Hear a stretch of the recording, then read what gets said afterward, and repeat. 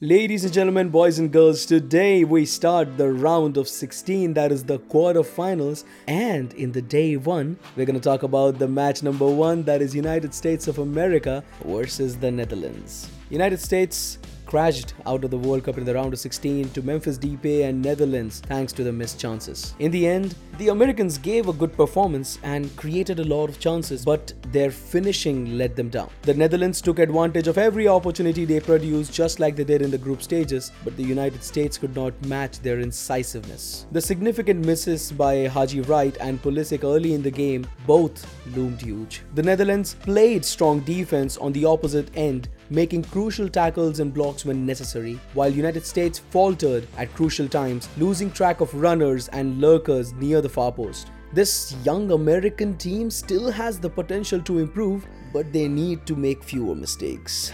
Although playing the number 8th ranked team, Netherlands, in the round of 16 of World Cup was always difficult, the United States felt that they had a chance to advance to the second ever quarterfinal appearance. Instead, they were trounced 3-1 by goals from Denzel Dumfries, Daley Blind and Memphis Depay. The Dutch scored their 3 best chances while Americans squandered a ton of good opportunities. Thus, the difference came down to finishing in front of the goal. The first sign of trouble came in the 3rd minute when Andreas Noppert stopped Christian Pulisic from taking the advantage from a huge opportunity. As defensive mistakes and attacking weaknesses continued to haunt them, the Netherlands began to brutally punish the United States for every mistake they made after that. Overall, the United States generated waves of opportunity at different times during the game, but they only managed to score once on a wild bounce-off replacement Haji Wright's foot. With a total of 15 fouls, 28 shots taken and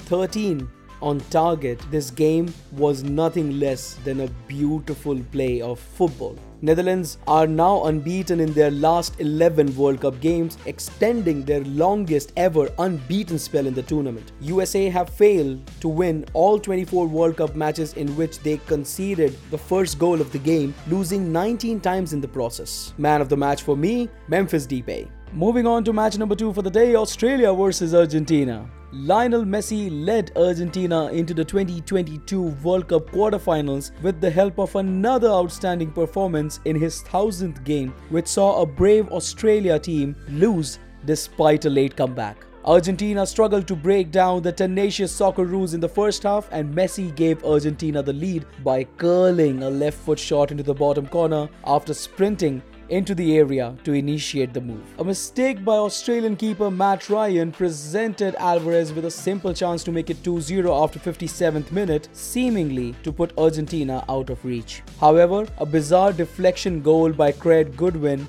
whose shot bounced in off Enzo Fernandez, gave Australians hope late in the game. Aziz's darting move into the area was stopped by a superb block from Martinez, and in the 97th minute, Emi Martinez made a close-range save on a shot from Garang. Argentina deserved to win, but Australia finished the competition on a great note. Man of the match for me. Encara Messi, encara Messi, encara Messi, encara Messi, encara Messi, encara Messi, encara Messi. Now let's talk about predictions for tomorrow. Let's talk about the first game for tomorrow, England versus Senegal. Even though the 3 Lions weren't flawless, they bested a formidable group of Group B clubs. They will face the Group A runners Senegal, who defeated Ecuador in a winner-takes-all game to secure their place in the knockout rounds due to their group's dominance. Even if Harry Kane, the Golden Boot winner in 2018, has yet to fully contribute in this year's competition, Senegal cannot match the firepower and the depth of the England team. After the 0-0 tie with the United States, the 3 Lions received a lot of criticism. But overall, throughout the group stage play, their blend of offensive play and defensive structure has made them a genuine tournament challenger and a threat. Senegal was impressive against the tenacious Ecuador team, but their inability to convert numerous opportunity and sporadic defense leakiness will cause them to lose in the round of 16. My prediction, England 2, Senegal 1. For tomorrow, that is.